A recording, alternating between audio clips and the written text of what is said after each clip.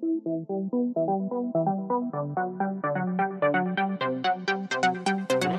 everybody, and welcome to the HTML All Things Podcast, episode 83, What We Need to Do Better. I'm your host, Matt Lawrence, and I'm joined again by my co-host, Mike Moran.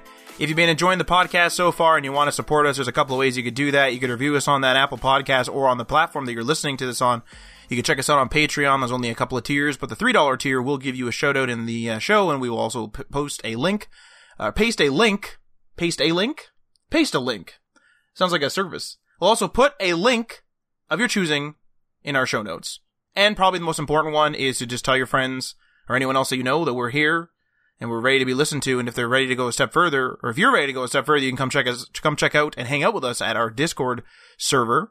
Discord server is well over 300 members now. I think it might actually be 400. I'm not actually sure now. Well over 400 members. Well over 400 members now. Damn. And, growing. A lot of people chatting in there.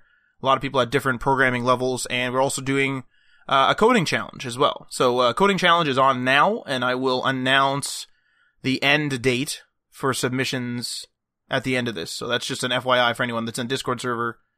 There's a coding challenge live right now, and I will announce when we want to hand it in at the end of the show. Anyway, Mike, weekly pain point, take it away.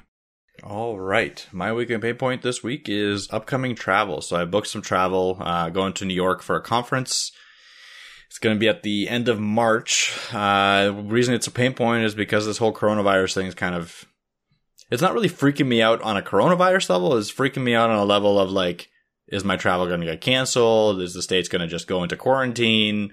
I don't know. It's uncertain if I'll be able to go or not, which is a weird feeling because usually when you book travel, you're pretty sure you're going to go. And now it's like, oh, are they going to close the borders or whatever? I don't know. That's about it for my weekly pain point, though. What about you, Matt? So mine is support woes. So we've had some outages, this week, some random outages, and we're kind of playing the support train. So it's like, call this team, call that team, email that guy, send this guy logs, go into this support system, submit a ticket to this person. And it's one of these issues where we actually don't control it much. We only have, I'm not going to get into it for security purposes, but we basically have about 4 or 5 settings or something very minimal. And I've gone through those settings with someone on the phone from the provider of this service, and they've said, yep, that's all right. So something I think is wrong on their end, but like they're, obviously slow to respond. So then it's like, well, what do we do? I mean, it's been a day. It's been a day and a half. It's not like it's been like a week, but it's still like, all right, like wait, get an email. Oh, but now we got to go, check this thing on the server. Wait, etc. Just the support train. I don't know what else to call it. That's not a bad name, actually. Support train? Yeah, we should have another podcast called The Support Train. We all board the support train and do like interviews with IT professionals in their worst moments. Wait. Do you mean as in like literally call them in their worst moment as they're panicking and then do the interview as they're panicking? I didn't think that, but maybe, yes. I think people would listen to that. Although, how are we supposed to know when like that office is having a problem? No, I know how. We would have to create the moment. Oh, fuck. Yeah, it would have to be like a series of unfortunate events for this one company that we've created. And then we call the IT manager at that time as we know he's panicking. And be like, how is it going? How's it going, bud? And then they get our names and then they arrest us. It would be a short podcast, but it would be interesting. Like 6 episodes in, it'd be like, these sons of bitches. Like, maybe we get arrested live on air, become viral sensations, and we start a podcast from within prison. Oh my... Just planning a whole life. Get your Making a Murderer webcam out then. If you don't know what that is, that's from a previous episode. That's a really, it's a pretty obscure reference, but many of you probably know what it is. But one of the things I'm just going to preface this episode with is that I was busy doing this support thing, and so I didn't write any notes. I was supposed to actually do the notes this week. I didn't do the notes. I'm the one that has the web news, and it's all in my head, and it's in pieces, and I didn't write it down because I was doing the support thing and I'm too busy. So, I'm going to probably say a lot. And Mike, please take it away. Okay. Yeah. I've hobbled these notes together. I think they're okay. Let's do this. So segment number 1 is self-assessment. So sometimes it's important to take a minute and look at your own skills and habits as they're progressing. And self-assessments let us take time and ask the right questions, usually starting with something like simple questions and going on to more complex and harder questions for yourself. You want to be balanced and fair on yourself. Like, you don't want to ask why you're shit. Like, you don't want to have like a question where you're going to feel bad at the end so much, but you can ask harder questions of like, what do you need to improve and so on. So I just want to go through some of these questions. I got an article off of CIO.com called Careers Staffing 10 Tips for Making Self-Evaluations Meaningful. And I kind of like the questions that they were asking and the ideas that they had. So I'm just going to ask those questions and respond with what not necessarily my own answers, but I'm going to respond with kind of how that question will manipulate or change the way that you see your own careers. So what are our biggest priorities right now? So in this sense, like, the question would be about your current state of work. So what do you need to do currently in your work to succeed and go on? So is it something like, do you absolutely need to learn a new stack? Do you need to get better at the one you're using? Do you need to get better at certain skills? Like, what are those things, and break them down into maybe 1 or 2 or 3 things. Don't go intense, because as we get more questions asked, more stuff will get added to the list, and you'll have to kind of vary and weigh what you actually want to work on, what you think you'll have to kind of compromise on, because none of us are perfect. And that's something that we have to realize. We all make mistakes. We all fail. We've had like discussions like this on the podcast before. You can't beat yourself up for everything.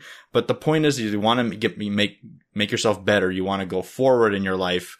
And these kinds of self-assessments every once in a while can help you with that goal.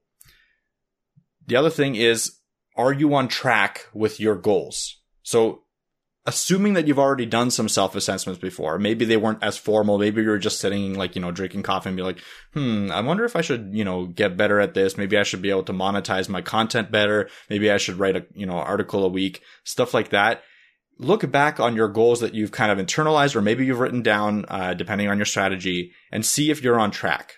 Because it's important to see, not only are you on track, but how you've maintained. So if you, let's say you're on track for 1 or 2 of the goals that you've done, look at your habits that you formed while doing those tasks, and try to apply that to your other tasks. That's the point of this kind of question, is you're internalizing your own methods and externalizing them maybe onto a piece of paper, or you're just thinking about them and you're making it like, before it's kind of like a habit for you, but that habit is a method that you can apply to other strategies, other tasks, other skills and stuff like that. So just get that basic understanding of, are you on track? I have a comment about these two together, actually. So I waited for you to go through both. One of the things, just to reiterate, the first one was, what are our biggest priorities right now? And then, are you on track? These two kind of really go hand in hand. And I think one of the issues that I face is I'm kind of all over the place, to be honest. But I'm all over the place not because I'm all over the place. I'm all over the place because the work is all over the place. So this person has an idea. All of a sudden that sparks this big thing where we work on it for 3 weeks, like, working nights and everything else, going crazy. Big crunch time. It's done. Then it sort of sits there. These support problems we're having right now, like, this is not planned. This is not something that, if I were to plan, I don't know, I'll do a Udemy course a day, or like I do a module in my Udemy course a day, or I'll do a free code camp course or something. These are things that I can't do now. And so what I struggle with, and I guess I'm almost asking for feedback from Mike maybe, is like I can't stay up all the time, for example. I can't stay up all the time, and I can't be working all the time. I'll certainly stay late or do whatever I need to get the job done. But at the end of the day, like last night, I had the phone, I did a support call, I did a support email. Now I have to wait. So I could keep screwing around with this problem and try to solve it myself. But all things considered, it was like 1 or 2 in the morning, I think. So it's like, well, are we really going to do that? Or are we going to, take a rest at this point? Am I going to go to sleep? Am I going to watch some TV? Like, what am I going to do? And I think there's like a guilt associated with that too. So it's like, I feel bad being like, well, I didn't actually have a Udemy course planned, to be clear, but let's just say I did. I'd be like, well, I probably, I should have finished that Udemy course. I probably should have finished that thing. I probably should have finished that article I was supposed to write. But in reality, it's like, do I really need to feel bad because I put in, if you break everything down into work units, like work hours, I did my work for the day. It's not like I was just sitting there being like, man, I really should do this, but I'm going to play a Flash game or something. So I don't know if you want to unpack that a bit, Mike, but that's certainly something that people in a bunch of industries, but tech especially, well, I say especially, but it's the only thing I've experienced. Tech especially, we get interrupted all the time because, especially if you're an agency, you run a lot of different things. We have a project that we built. It was over a 2 or 3 week period, and it was completely random. Like, it wasn't planned at all. It was, and it is huge, and it is still going right now. Yeah. And I think you're right. I am going to unpack that, and it's a bigger question than it seems, because it's like, what do you do with the interruptions and how do you manage your time so that you don't have that guilt and you still get the task completed in the most efficient amount of time?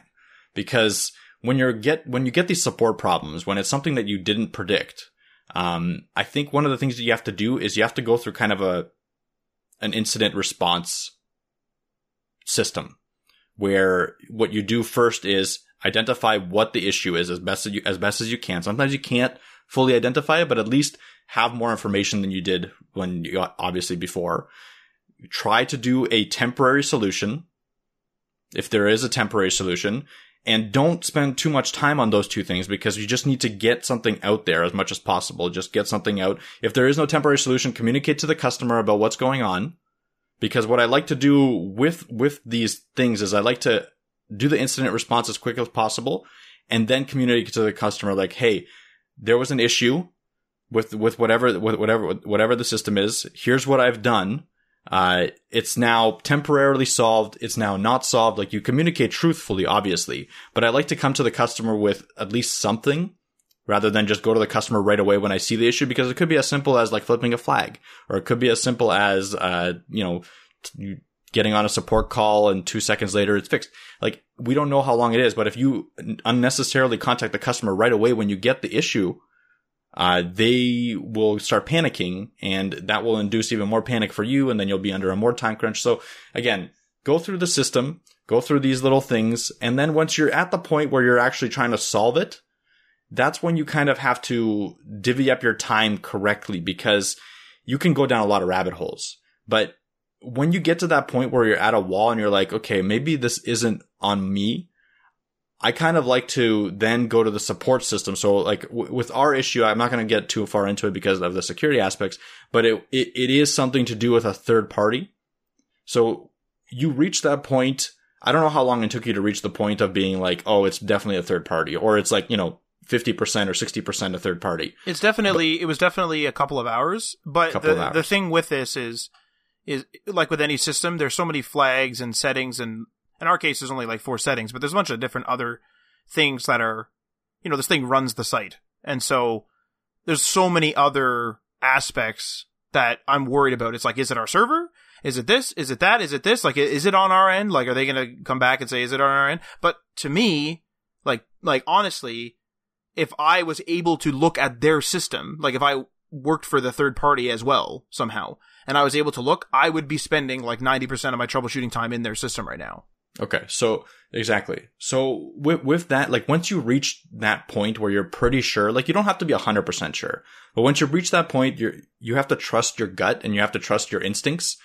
And that's when you have to cut the time loss for yourself. Being like, okay, I think it's the third party system. I've done A, B, and C to make sure that it's not us. Like, it's still possible that it's us, but I'm going to make sure. So now I'm going to cut out the other big portion, because worst case scenario, that third party system comes back to you and says, hey, it's on your end. It could be this, this, and this. And then you'll have more leads to get into and start troubleshooting. So you won't be wasting time as much. Or even if they don't come back with any direct solution for you to do, you still have a different perspective on it, because now you're thinking more, instead of like putting the blame on them, you're thinking more, okay, maybe it is internalized, and that's a different mind process. And you might be able to solve the problem faster. Pretty much what I'm saying is like, cut your time loss as much as possible. So once you get to a decision, make it. And if you have to wait, then wait and move on to different tasks as you're going.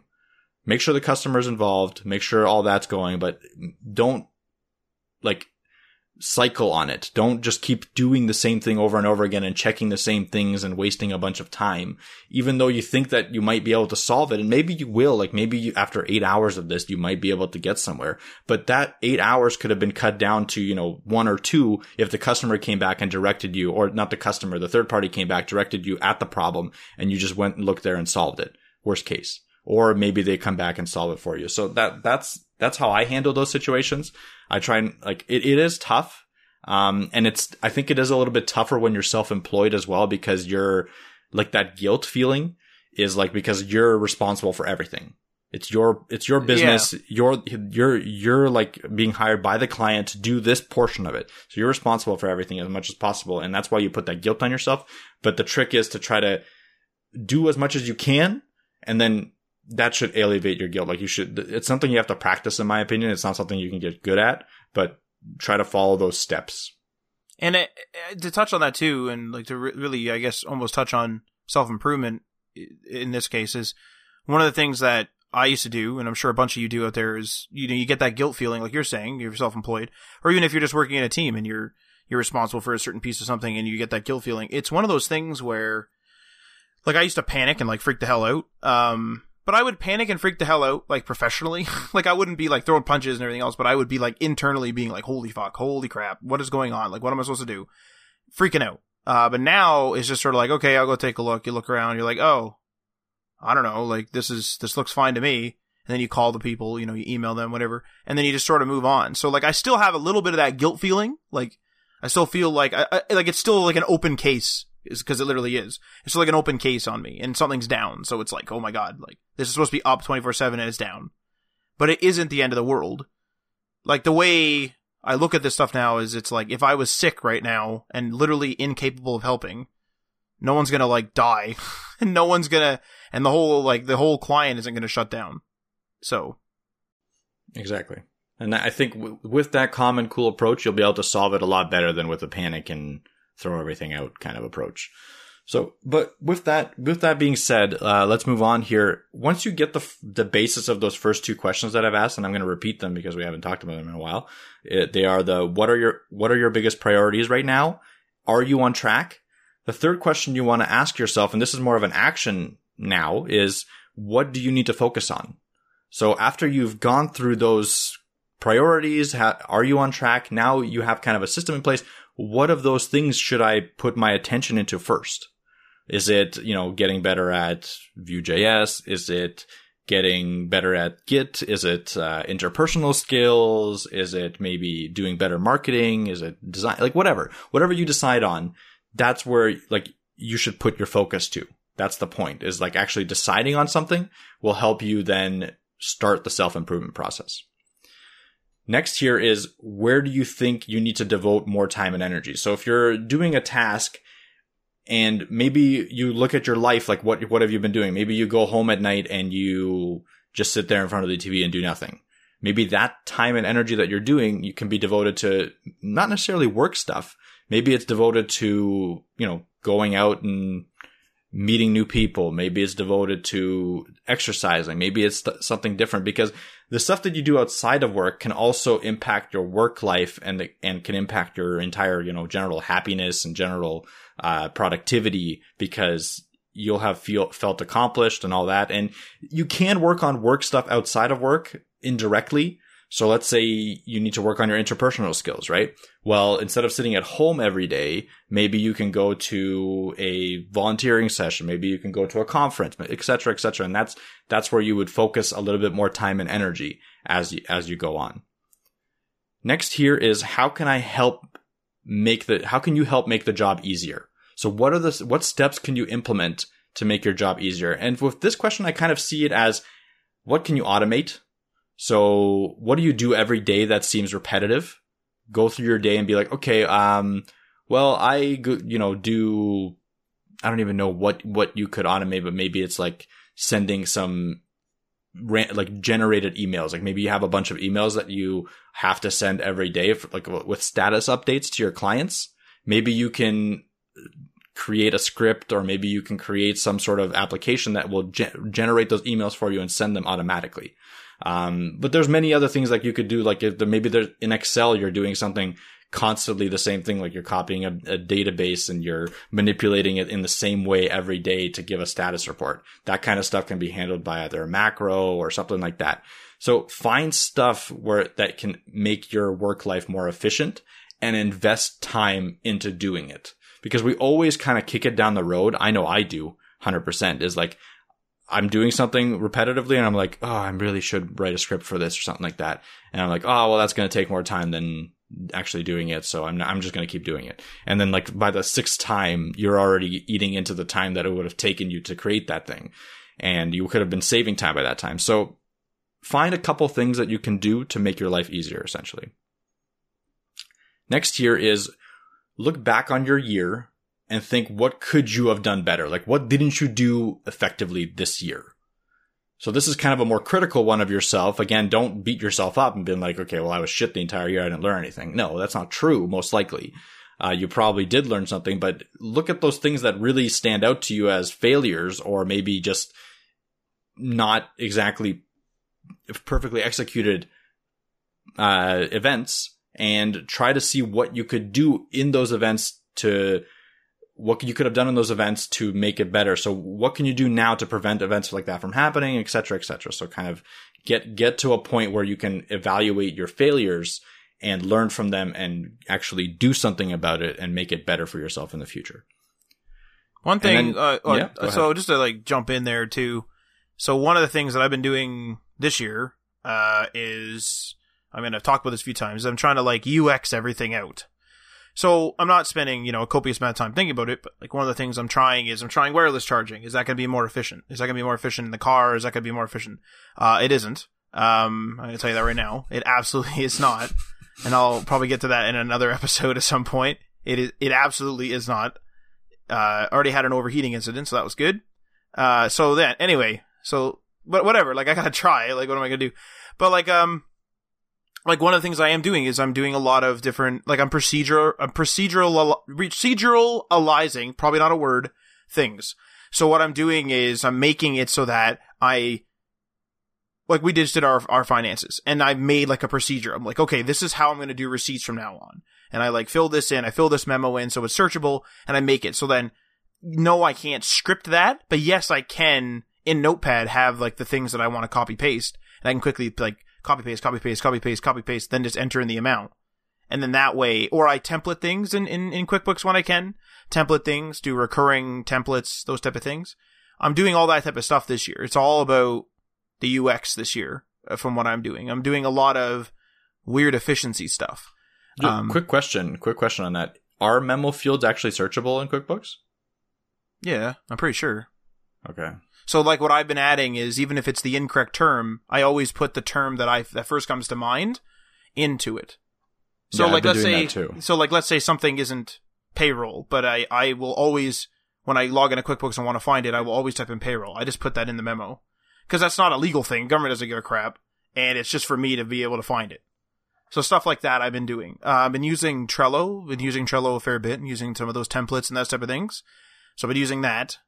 And then we really want to start getting some automated stuff. So like one of the things is in the new Hat site, we're going to have a scheduler. Like a scheduler is literally required. We're going to have a scheduler.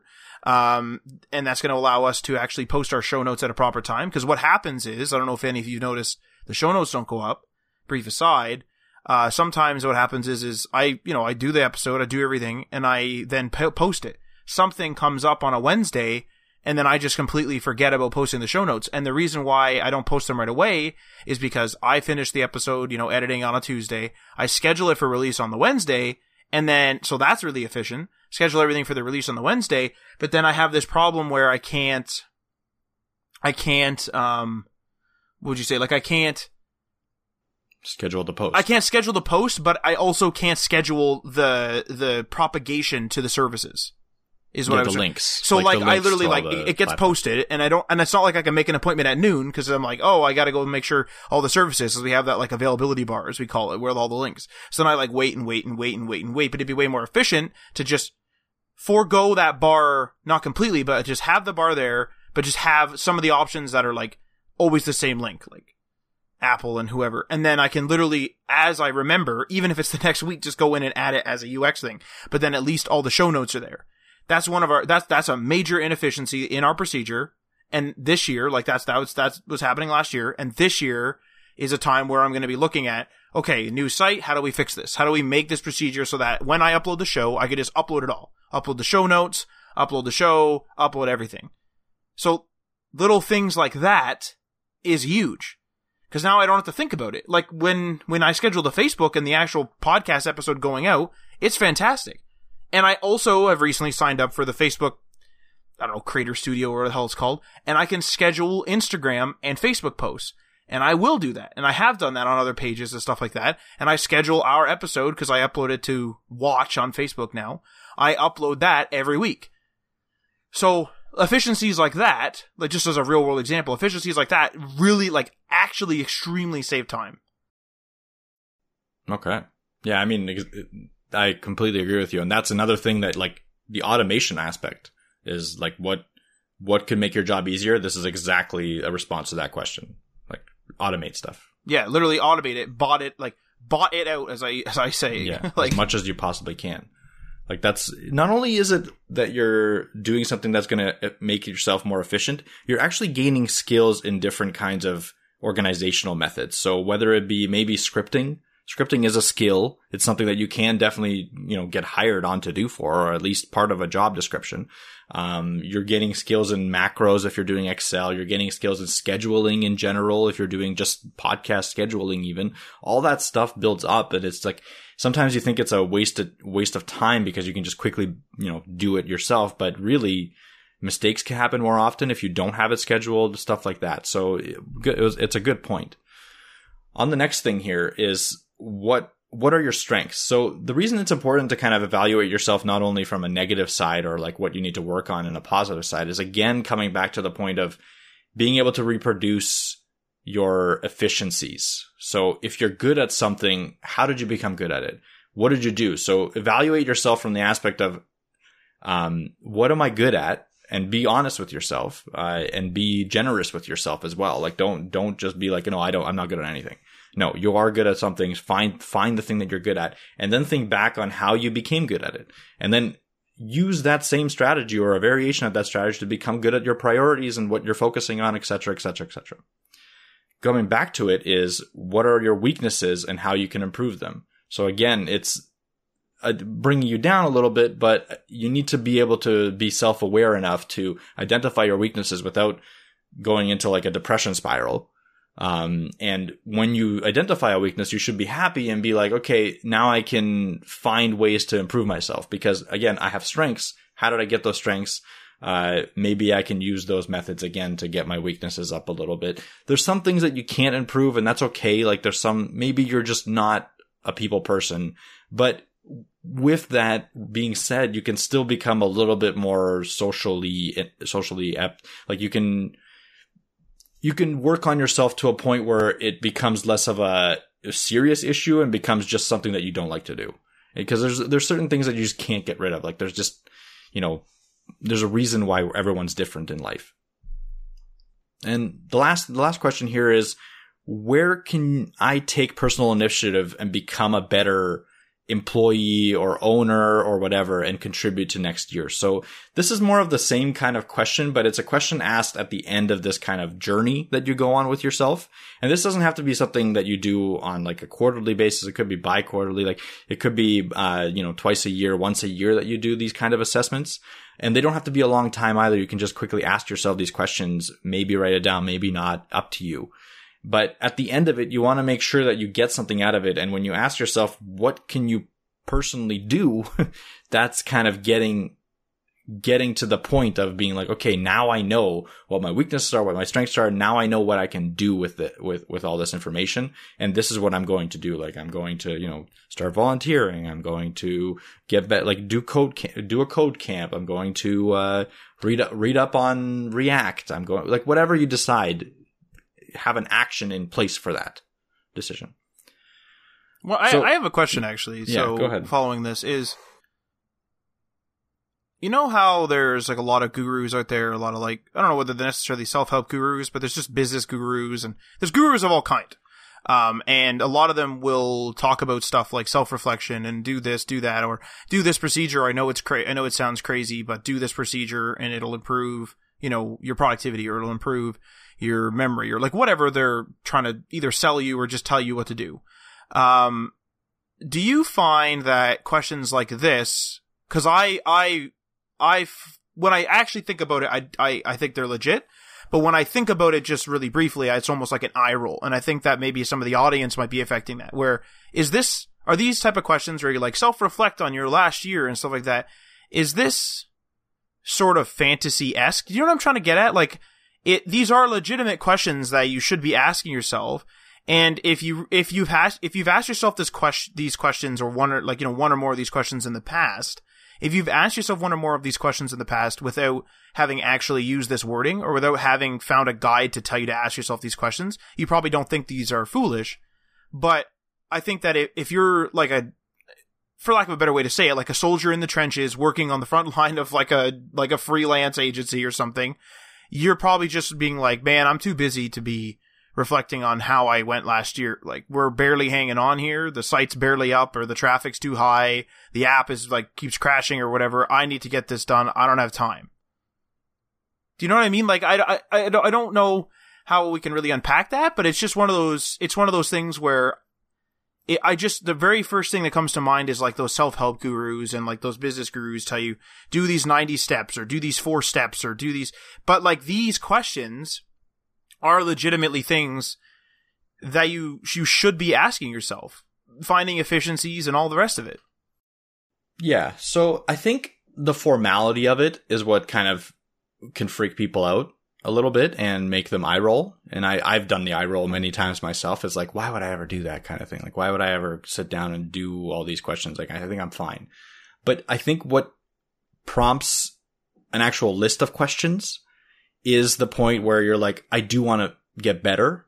How do I do that? Like, as soon as you start asking yourself that question, and I think it's something that you can't really, it's something that I couldn't go up to someone and be like, you got to make yourself better. You know what I mean? And they just immediately go and make themselves better. It's something you have to come to yourself. It's one of those situations in life. Like, if you want to lose weight, or if you want to get better at something, or if you want to, kick an addiction, no amount of people telling you that you got to do it is going to make you do it. It's like something you have to just come to yourself fully and 100% agree with, and then you find ways to do it. And I think one of the ways to get better at your job or something is to ask meaningful questions of yourself.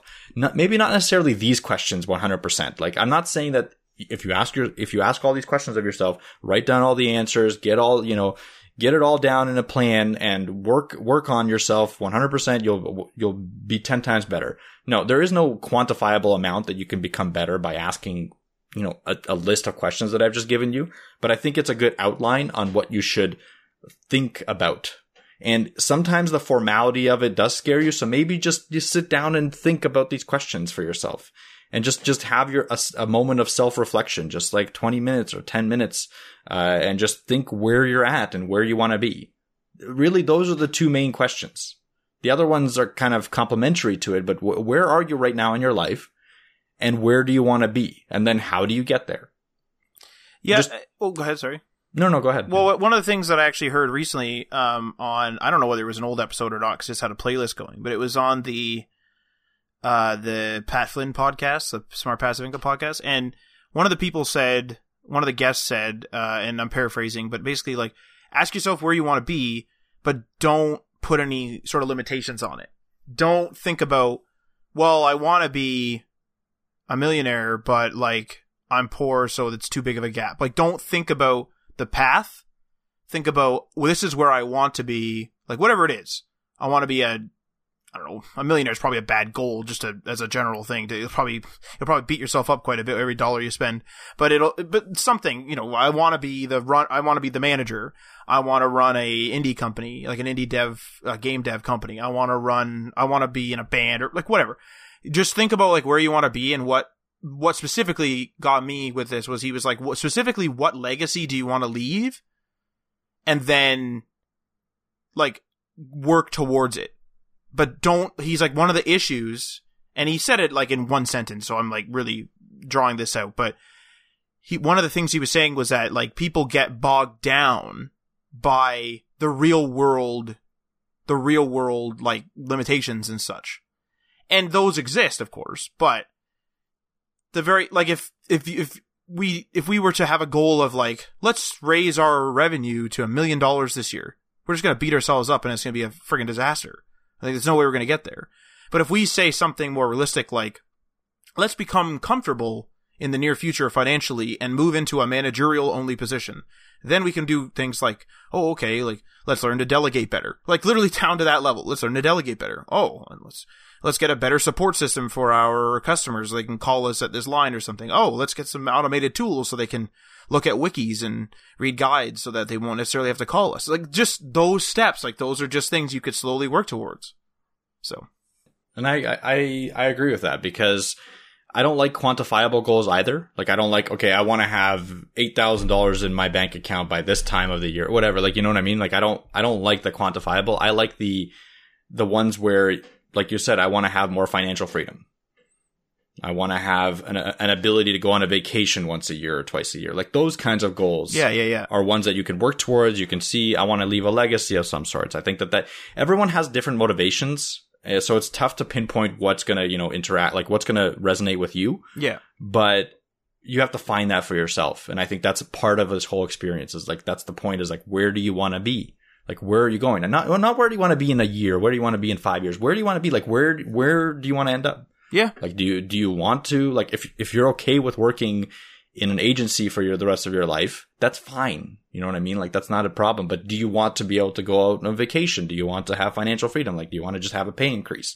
Stuff like that. Do you want to have a side gig? Like, do you just want to have a blog where you post stuff? Like, you know, do you want that? Who knows? Exactly. Well, those are the. Go ahead. Sorry. No, go ahead. Well, I was going to say, one of the quantifiable things that I've done recently, and I was talking to you about this yesterday, is investing. So I've done a lot of, I'm not going to like go into my whole investing plan, but like one of the things that I've been doing is I've been like slowly researching and learning and paying for my research by losing money in the stocks and blah, blah, blah, blah, blah. Now, I'm not a stock market guru by any means possible, so please do not take my actual advice. So I won't actually give specific advice. But what I learned is, one of my problems was I just don't see the money move around. I don't see it. Like, I see money go out and I see stocks come in, but then I just don't, I need a visual representation. So one of the things I decided to do was I was like, well, like one of the best ways to invest early, so I was told, again, I'm not a thing, is to try to get into some dividend stocks pay dividends.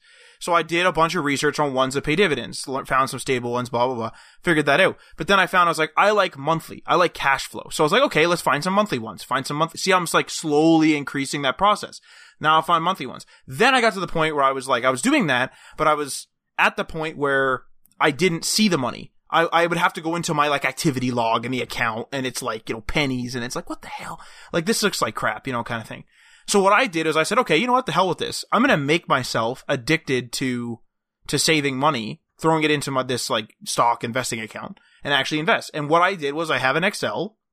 I write down the date it was bought, what was bought, how much it was bought for, how many of was bought, so like how many stocks, at what dividend per year. And I have an Excel automatically set up, so when I type in those few numbers and those like few pieces of information, it pumps out how much I make per year. And so what that led me to do was, yesterday, some of our stocks weren't doing too great because of coronavirus and whatever else. So I was like, hey, I got a bunch of cash on hand. I'm going to do the biggest investment I ever did and drop $2,000. Now my residual income increased by double, which is invisible in the program, the most investing programs, or buried, because you're not a big stock guy. You're not like a $2 million a day stock guy. But I would never have saved those $2,000 if it hadn't been for me doing all this research. And now it's like, damn, like I'm actually saving stuff. I'm making money back. I could see how much money I'm making back. I could see how much I'm getting per month, per year. And I'm addicted to saving. Like, if I make a good amount of money this year, I'm going to dump a whole bunch into saving. Like, that would never have happened before. And that was one of my goals. Like, hey, I really want to, like, actually save. I've never been a person to spend my whole paycheck, so, like, my money always slowly increases. But at the same time, I've never been a person to be like, I know what my savings plan is. Like, I never had a savings plan. It was always just like, be fiscally conservative. That was always my savings plan. Now I have a thing where it's like, put at least $420. No, it's not $420. Thanks. Because it's $15 a day. So put at least $15 a day. So on average, $420, into a savings account every month and invest it in a certain way. And I told Mike, it is working. I literally started in November and I've caught up to some of my friends who like taught me the investing game. I literally caught up to their dividend earn. That's great. Like, and the thing, what I'm taking away from your aspect of this is that you started with a non-quantifiable thing. I want to learn how to save. Yep. And you slowly worked into putting actual quantifiable numbers to it. And I think that's a good strategy as well. So, because we don't know what we don't know. So when you're saying, I want to be a millionaire, you don't know what that takes. So why, if you say, I want financial freedom, as you work towards it, you'll understand what financial freedom means to you. And maybe you will put a quantifiable number. Like, I want an early retirement. That's not a quantifiable goal. But when you start working towards it and you start doing your research and you start working, like actually working towards the goal, you'll find out what that number is and then you'll quantify it. So I think with most of these goals, and I'm learning with everyone right now because, like, as you said, that's what I do as well. I start with a non-quantifiable and then I slowly migrate to something that I can actually put a number to usually. I just never realized that I was doing that, but I think that makes sense. Yeah, that's a good one. That's probably probably removes some of the whimsicalness is I don't need to sit back and be like, I need to improve on 6 tasks this year. I just need to be like, man, I need to be more efficient when I write documents. And then y'all go like looking for an app and be like, whoa, because I didn't know what was available. And I go like, whoa, there's templated like documents in this like different word processor. What can I do with this? You know? Yeah, exactly. So with that being said, let's move on to the next segment here, which is segment number 2, improvement. So once you've asked yourself all the right questions and you've generated some of the skills and habits and goals you want to improve on, you want to actually go through and write down what you want to improve on. Like, what are your things? And I just want to go through a few of mine. I'm not going to go through every single one that I want to improve on, but I think these are my like top ones. And they vary from being very, just personal skills and up to like technical knowledge.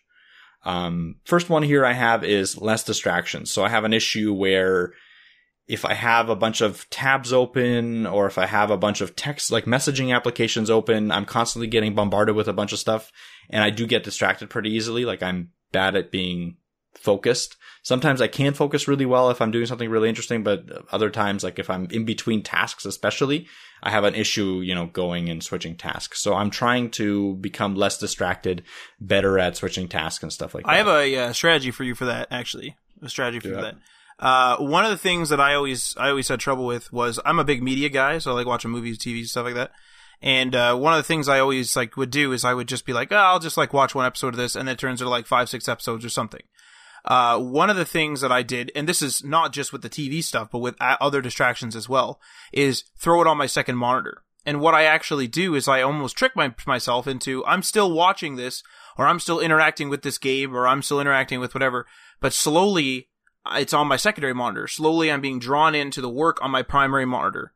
And then I see something that interests me in the work, and then all of a sudden I like pause or close that on the left. So I honestly, like, what I'm almost doing is I'm accepting the fact that, like, I'm being distracted.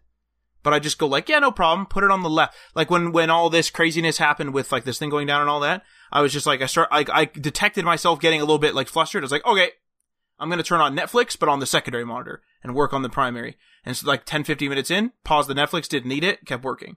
It's just something that, like, makes me think like, oh, I'm still having fun. I'm not just working. And then I just go like, oh man, I think I got to troubleshoot that file. And I like get distracted and don't want the Netflix anymore. Yeah. So like, essentially the strategy would be give in to a certain degree. Yeah. To your distraction and then work your way out of that distraction. Because I think it's Right. unrealistic that humans are not going to get distracted. We're going to get distracted. Like, we just are going to get distracted. So the faster you can give in, the faster you can get to the next task and stuff like that. Yeah, I think there's some merit to that. Great. Do, do, do, do, do, do. Small tidbit now because of that. That was my phone. I have to have my phone on because I have all the support stuff going on. That is Tony Soprano's ringtone. So enjoy that. Everything in my life is a reference, and that is Tony Soprano's ringtone. Just a walking reference. Jesus. Okay. So yeah, I might try that. I might try something like that because I did used to do similar things, but I found myself getting even more distracted if I had something on. But maybe with that intention of like, okay, let myself get distracted for a second and then continue working, and maybe I can get around it. So that's cool. Next thing here is become better and neater at task management. And to explain that, I use a written system and a digital system for task management. I have a whole system in place, and I've been evolving it. My biggest problem was with my written system is that I'm just using like sticky notes and notepads, and all my tasks are all over the place. I have no category system. It's just like a big task list. I usually do like a weekly task list, and then my sticky notes are for like daily tasks. And that's working okay, and I like it, but I found that like my writing is really bad, so it just bothers me to even look at it. So I want to improve my writing, which is a weird little thing, but I think if I write better, I will become better at task management. So I'm going to try it anyway. That's one of the things that I'm going to try. Why don't you just go digital, bud? Save a tree. Come on now. I gotta guilt trip you now. I've been thinking about it, but like every time I want to go digital, it's just I don't get the satisfaction. Like there's a satisfaction to the writing for me for some reason. I don't know why, and I'm bad at writing, so I cannot explain it. Maybe it's because you feel like you're improving on your writing. Maybe, wait, improving on your writing is in the neatness of your writing, like the actual like sculpting of the letters, not the phrasing and the like grammar. Correct. Okay. The sculpting of the letters. That's what I want. I want to be better. I want to look at my note and be like, "Ooh, that's cool," and then go through the note. I don't know why. That's just a weird little thing that I'm going to try to do. Next thing here is better mentoring skills. So I'm working with a small team. I have a few developers, and I want to make sure that I'm passing my knowledge on better than I was before. Because I've looked at myself, I've done the self-evaluation. I'm like, okay, I haven't done as good of a job as I want to do with mentoring. I've done enough. Like I have mentored, I have done code reviews and stuff like that, but it's just not enough. Like I want to be better at it. So I'm gonna look into mentoring, how it works, what you need to do. I'm going to look at the skills that it requires, and I'm going to try to get better at it. I'm going to try to apply different kind of strategies and stuff like that. So we'll see where that goes. Might do an episode on mentoring, so stay tuned for that. And then follow up to that is I want to ask for more mentorship. So I have a developer that I work with that's more senior, like a senior level, more senior than I am. And I want to make sure that I'm asking the right questions and getting the amount of mentorship that I need, because I feel like that's also lacking. It's mostly on my fault because I'm not asking the right questions, in my opinion. So I'm going to try to get better mentorship from the people around me. Here's a question for you then, about mentorship. So I think that's, I don't know, maybe that'd be a separate episode about mentoring, but one of the questions that I always kind of have is like, I don't really know where a mentor's line is. So when I always think of a mentor, it's always like the dad playing catch with the son. You know what I mean? Like that's the first thing that pops into my head every time. Right. Whereas this is like professional. Obviously, we're not running around playing catch. But I don't know whether mentorship is just a matter of me asking questions from a person, or is it a matter of me being, actually this person being like, hey, I'll help you for the next year or something. Like, is it more formal? Is it less formal? Like what? And what is it? So you can have multiple mentors, and you can have multiple different things for different aspects of your life. So for instance, you can have a professional mentor within the company that helps you with skills, right? Like directly helps you with the frameworks that they're working on, the terminology, the file management, the Git infrastructure. There could be a mentor assigned to you within a company that's like, if you have any questions, ask them, and they're supposed to come to you and take you through it step by step and be helpful and stuff like that. Then there's another aspect to mentorship where it's like mentorship as a person or mentorship within the industry. So that's someone that you should be able to ask questions like, hey, am I making enough money? Do I need to, switch jobs?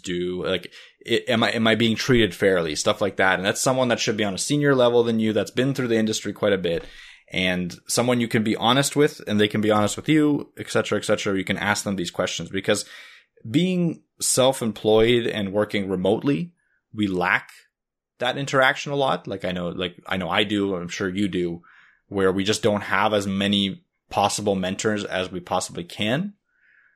Nor do we have the opportunity to mentor as much as we possibly can. I think it goes both ways. Probably an argument for working in an office, actually. It definitely is an argument for working in an office, or working in a larger team, or not working remotely, or not working as a freelancer, et cetera, et cetera. It's an argument for a lot of different things, because especially when you're starting out, mentorship could be great. On the other hand, just to give a devil's advocate approach to this, mentorship could hinder you. So if you're, a go-getter and you're going out there and you want to get like A, B, and C done, and you get a mentor and they're like, okay, well, now you have to learn Ruby on Rails, and I'm going to teach you Ruby on Rails, and that's about it. And I'm going to teach you it really well because I'm a super big expert, but just learn Ruby on Rails, you'll be fine in the industry. Well, they could be holding you back because, in their job, they're Ruby on Rails expert. They're the best at it. But 10 years down the line, maybe it's not going to be that important, right? And you're not going to be working with them, chances are, anyway. Exactly. Unless you work in the same office. But, that, there's not going to be another Ruby on Rails position possibly opened up at the company anyway, so. Yeah. So I think it's up to you to decide what you want to be mentored with and how much of the advice you're willing to take. And it's up to the mentor to decide what he tells you. So if it's a good mentor, he would tell you, hey, I learned Ruby on Rails and it was great for me. But there's all these other frameworks that are coming up. Obviously, you're working in the company right now, so I would suggest you to get up to speed with it, but make sure you're up to date with the technology, because maybe we're going to switch. And if you know Vue.js or React or just plain JavaScript, learn the base and then work your way up, then you can work with anything and then you can go on. So it is a give and take relationship. It is a situation where you could be misled and stuff like that. So there is positives and negatives about it. There's a lot you can learn yourself, obviously, through YouTube videos and tutorials and stuff like that, where a mentor isn't needed as much anymore. But again, I haven't had, I have had a mentor and I have had experience being mentored, and it has helped me in a lot of different ways. So it's still a recommended thing where you at least try. One thing that we could do in our Discord server is open up maybe a channel where people can apply to be mentors or mentorees, or asked to, or mentorees. I was trying to think of a word for that. If it's not a word, we're coining it. That's it. Yeah, mentoree. Get your mentoree here. Yeah, so maybe we can, if you're interested in that, let us know in the socials at HTML Everything, at HTML Things on Instagram.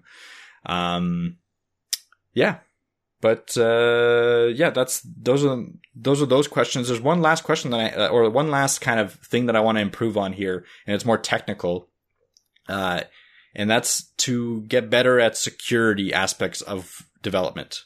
So what I mean by that is I know basics, you have to have an SSL certificate. I know basic attack parameters, defend from a man-in-the-middle attack, stuff like that. I know very basics of security, but we're starting to work with clients that are so important, where security is becoming more and more important. We're starting to work with information that we're taking, that it's becoming more and more important for me to actually go in and spend some time learning all these technologies that I could use to make a better product that's more secure, to not lose user data, to try to preemptively stop a leak. I know all of our information is leaked all the time. If you go on, Was I Pwned or whatever that site is called. Yeah, I know what you're talking about. Yeah, there's a site where it shows you all, if you type in your name or your email, it shows you where you've been leaked. And I've leaked in it must be at 50 or 60 different leaks. Oh yeah. Yep. It's crazy. It's a crazy amount of information that's been leaked by me, from me. So I want to make sure that I'm not the one leaking information as much as I possibly can. So I am going to improve my security knowledge. So I'm going to go and I'm going to look at courses for web technology securities, server securities and stuff like that. I want to make sure that I'm up to date on that knowledge. I don't want to be an expert. I want to clarify. I'm not I'm not going to be the security guy. Like, if we need a security guy, we're going to hire someone. But I want to be knowledgeable enough to be able to talk to them. I want to be knowledgeable enough to be able to know that they're doing a good job. That's all. Yeah, that's a big one. Like, I kind of get security procedures, honestly, but like, don't store things you don't need, and like, don't have things in plain text, and use secure ways to transmit passwords, and, et cetera, et cetera, et cetera. But one of the things that really sucks is, first off, that customers don't know that, so they just send passwords and crap in plain text, which isn't great. But also another thing is that, you're kind of stuck with, if you're completely in the dark about security and you hire a security guy, you actually don't know how security is if you have no knowledge. Because he could just be like, yeah, it's good. And he just bought like a $5 padlock. And then the assumption was that no one would ever come to that door. And maybe for 10 years, no one ever comes to that door. And then all of a sudden someone comes with like a toothpick and like picks the lock. And then it's like, oh, damn. Well, it was actually only a $5 padlock, so it did pretty good for 10 years. It's like, $5 padlock? Like, what are you talking about, man? Yep. Yeah. I think it's important to know a lot of subjects enough to be able to talk to the experts in them, if that makes sense. Like, I know when I was in university, a big portion of my program was learning how to communicate with engineers, like whether it be mechanical, electrical, whatever, to be able to formulate systems that make it better and easier for them to do their job. So in that term, like, we had to kind of learn some electrical knowledge. We had to kind of learn some mechanical, whatever. Like, we had to learn a bunch of different skills, but not too in depth, just enough to be able to talk about it and just enough to be able to know if someone's bullshitting you, essentially. Oh, yeah, yeah. Well, actually, now that you mentioned that, this just popped into my head too. One of the things that you could add to the list for improvements, or at least for like the general user, is actually communicating with those different people. So one of the things that people will have trouble with is communicating. They won't know what to say in an email. So their initial support email or their initial sales email will include way too much or way too little information, or a lot of information that's just irrelevant. Like, you don't need to tell the user what the IP address is. They don't care unless they have a very specific use case. Whereas the engineer doesn't want to have to say, like, you don't want to go to him and be like, hey, I'm having trouble like pinging. And the guy's like, pinging what? So he emails you back. It's like, pinging what? I'm having trouble pinging like the DNS. Okay, which DNS? Like, we have 6 or whatever. What DNS? Like, instead of it being 4 and 5 things back and forth, having those like things, prepared. Like, you're obviously going to miss some stuff because you're asking for help, but like having those things ready. And also, people like point form notes as a thing as well. So people love point form notes. So if you can just do, like, I always put like a main takeaways. Like, if I send a big log, I'll be like, main takeaways that I see are this, but please check the document for more. And so they'll be like, oh yeah, whatever. I always do that. Main takeaways or items of note. We've done this, we've done this, we've done this, including troubleshooting steps, stuff like that.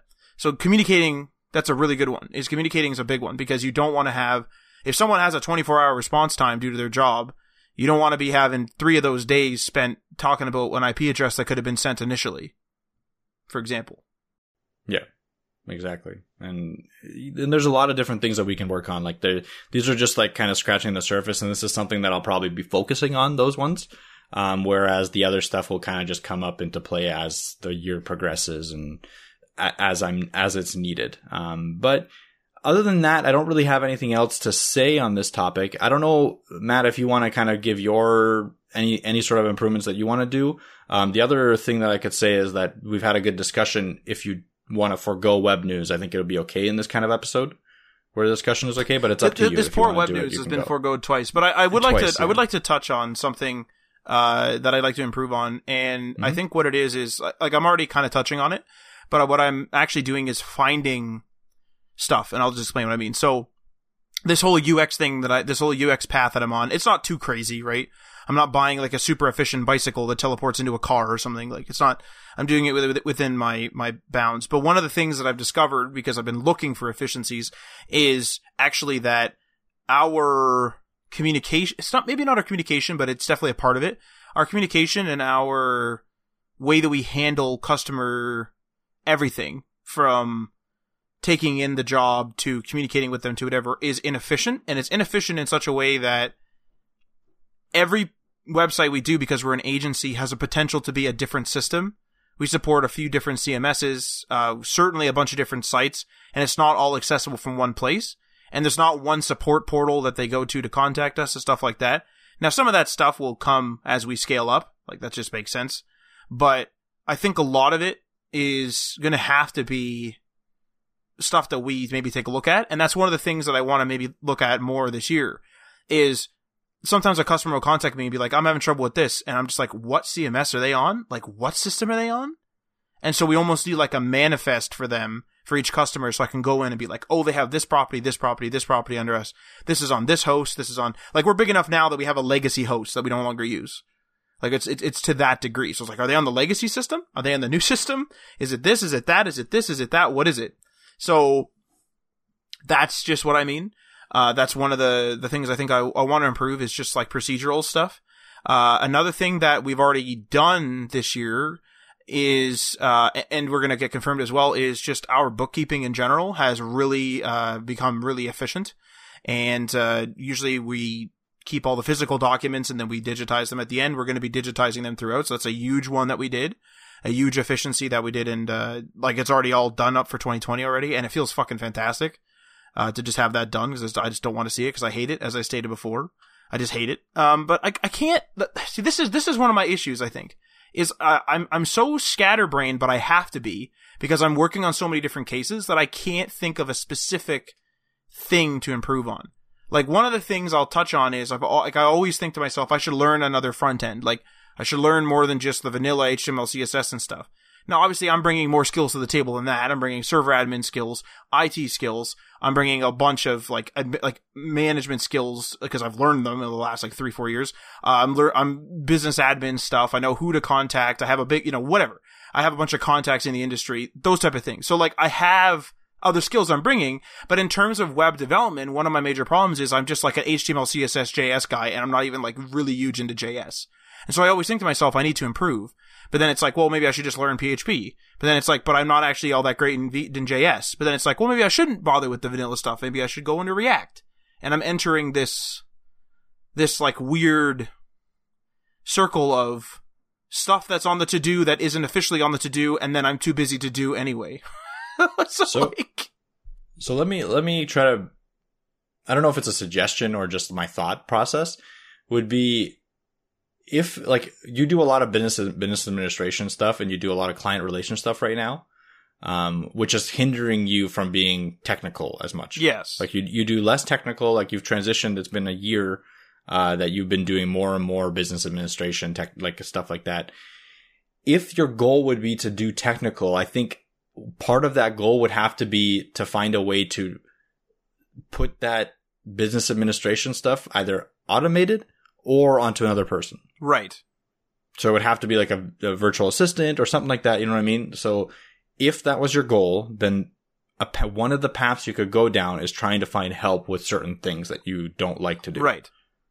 That's how I see it. Because if you want to be able to pump out more websites yourself, right? If that's your goal, I don't know if it is or not, but if that's your goal, then you need that time, which you don't have currently because you're on support calls. You're constantly doing, hosting stuff. You're constantly doing, email responses. You're constantly on calls with different clients, telling them if you can, if they can't, what they can do, stuff like that. Like that kind of stuff, although important to the business and you're like, if you like doing it, then you should continue, could be done at least parsed through a third party. Right. In my opinion. Like they could, get all that information for you and condense it enough for you to be able to do it in like an afternoon instead of having to do it every day. So we would need to have more procedures. Like you said, I think procedures is a very big one. And like, if I had the time, I would also put that on my list, but I don't even have the time. Like, I don't think I'll be able to get to a more procedured instance of stuff. Right. I'm going to try, but I'm not sure. So it's tough. Maybe it might be worthwhile to hire someone. Well, see to do this is the crazy thing is now that you bring that up and bring that to like sort of just say it. I do like the business admin stuff. I really like making just decisions and being like, no, you can do this. Yes, you can't. This is what I think you should do with your site. I think you should add ads here. I think you should remove this. I think one of the things maybe I'm having trouble with is I'm good at delegating actually. Like, I'm tooting my own horn there, but like I'm good at delegating as in I don't mind someone else doing it. Whereas some people are like attached and being like, no, I want to make the slider. And I'm just like, I don't care. Like, do the slider. You know what I mean? Like entrepreneurs are like attached to what they do. But I'm pretty good at just being like, do the slider, bud. Like, I don't care. This type of thing. So I would say that it's not so much delegation. It's so much what it is. I think is it's maybe I'm having trouble letting go of the technical side. Now, obviously I can't, because we're a small business, let go of the technical side completely because I use those technical knowledge to talk to people, but like, or at least not right now. But one of the things that like sucks is it's like, I'm having trouble letting go of the technical side and it's not going further, but my business admin side is going further, but I'm not paying attention to that. And then I realize like, oh damn, like I'm actually like not freaked out when a customer is freaking out. I used to be freaked out and I'm just sort of like, okay, bud, like we'll take a look. Like, what are we going to do? like what's going to happen? Like, you know, so like that's a huge improvement. And we haven't gotten any customer complaints. I mean, I think I'm better on calls now and stuff too. And I like making those decisions. Like, we should cut this out. We should do this. This is your solution. This is what we should do. And I think I'm just having trouble letting go, which I can't technically see. This is this weird, but like I'm having trouble letting go of that technical side where I'm like, no, I need to know what's going on back there. But in reality, there's a few projects now where I have no idea that there's a major problem. I have to call for help. Like I have no idea. I have no idea what's going on back there. Not a clue. So to flip it then, if you seem to be liking the management side, then maybe instead of hiring a virtual assistant, we hire another developer. Another developer, yeah, another technical person. Yeah. That wouldn't be bad. Why not? That wouldn't be bad. If you like delegating, that's a tough skill. Like that's a really difficult skill to get. Yeah, yeah. And that's something that if you get really good at, you can generate a lot of income just by being good at delegating. So it would make sense in my eyes to get someone that can do the stuff that you want to do technically, like Webflow and any sort of JavaScript, JS stuff, front-end development essentially, because we have a back-end developer right now. And you delegate to them. And then you are free to do all the decision-making, the admin stuff, just staying on top of your technical skills enough to be able to talk about it and stuff like that. And getting more clients or maybe doing more like passive income work and stuff like that. Like, yeah, that's been big. And that's a lot of decision-making more than it is technical. Yeah. Like, oh, you know, this customer has these problems and you identify that. These customers have these problems. It's going to be big to fix these problems. Why don't we just put them on a sustainable plan? So I like it because I get paid all the time. They like it because they're not paying as much. And then we're both happy and hooray for both of us. Yeah. So it's something to think about. Because I do like delegating. I like being like, okay, you do the slider, you do the nav bar. Everyone's like F off on the body. Like, I'll do that. And then whatever. Like, I'm pretty crazy like that sometimes. Like, I'll be like, no, everyone shut up. You do this, you do this, you do this. And then we'll reconvene. So. Yeah. Yeah. I don't know. Maybe. I think it makes sense. But yeah, I think going through this process, we've kind of gone through a self-assessment and made some,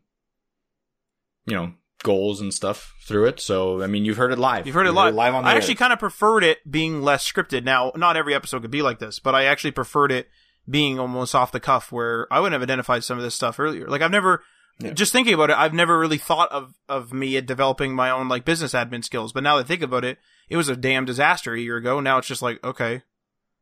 Yeah. Like, I'd be sweating and freaking out right now. I freaked out a little bit on the QuickBooks stuff.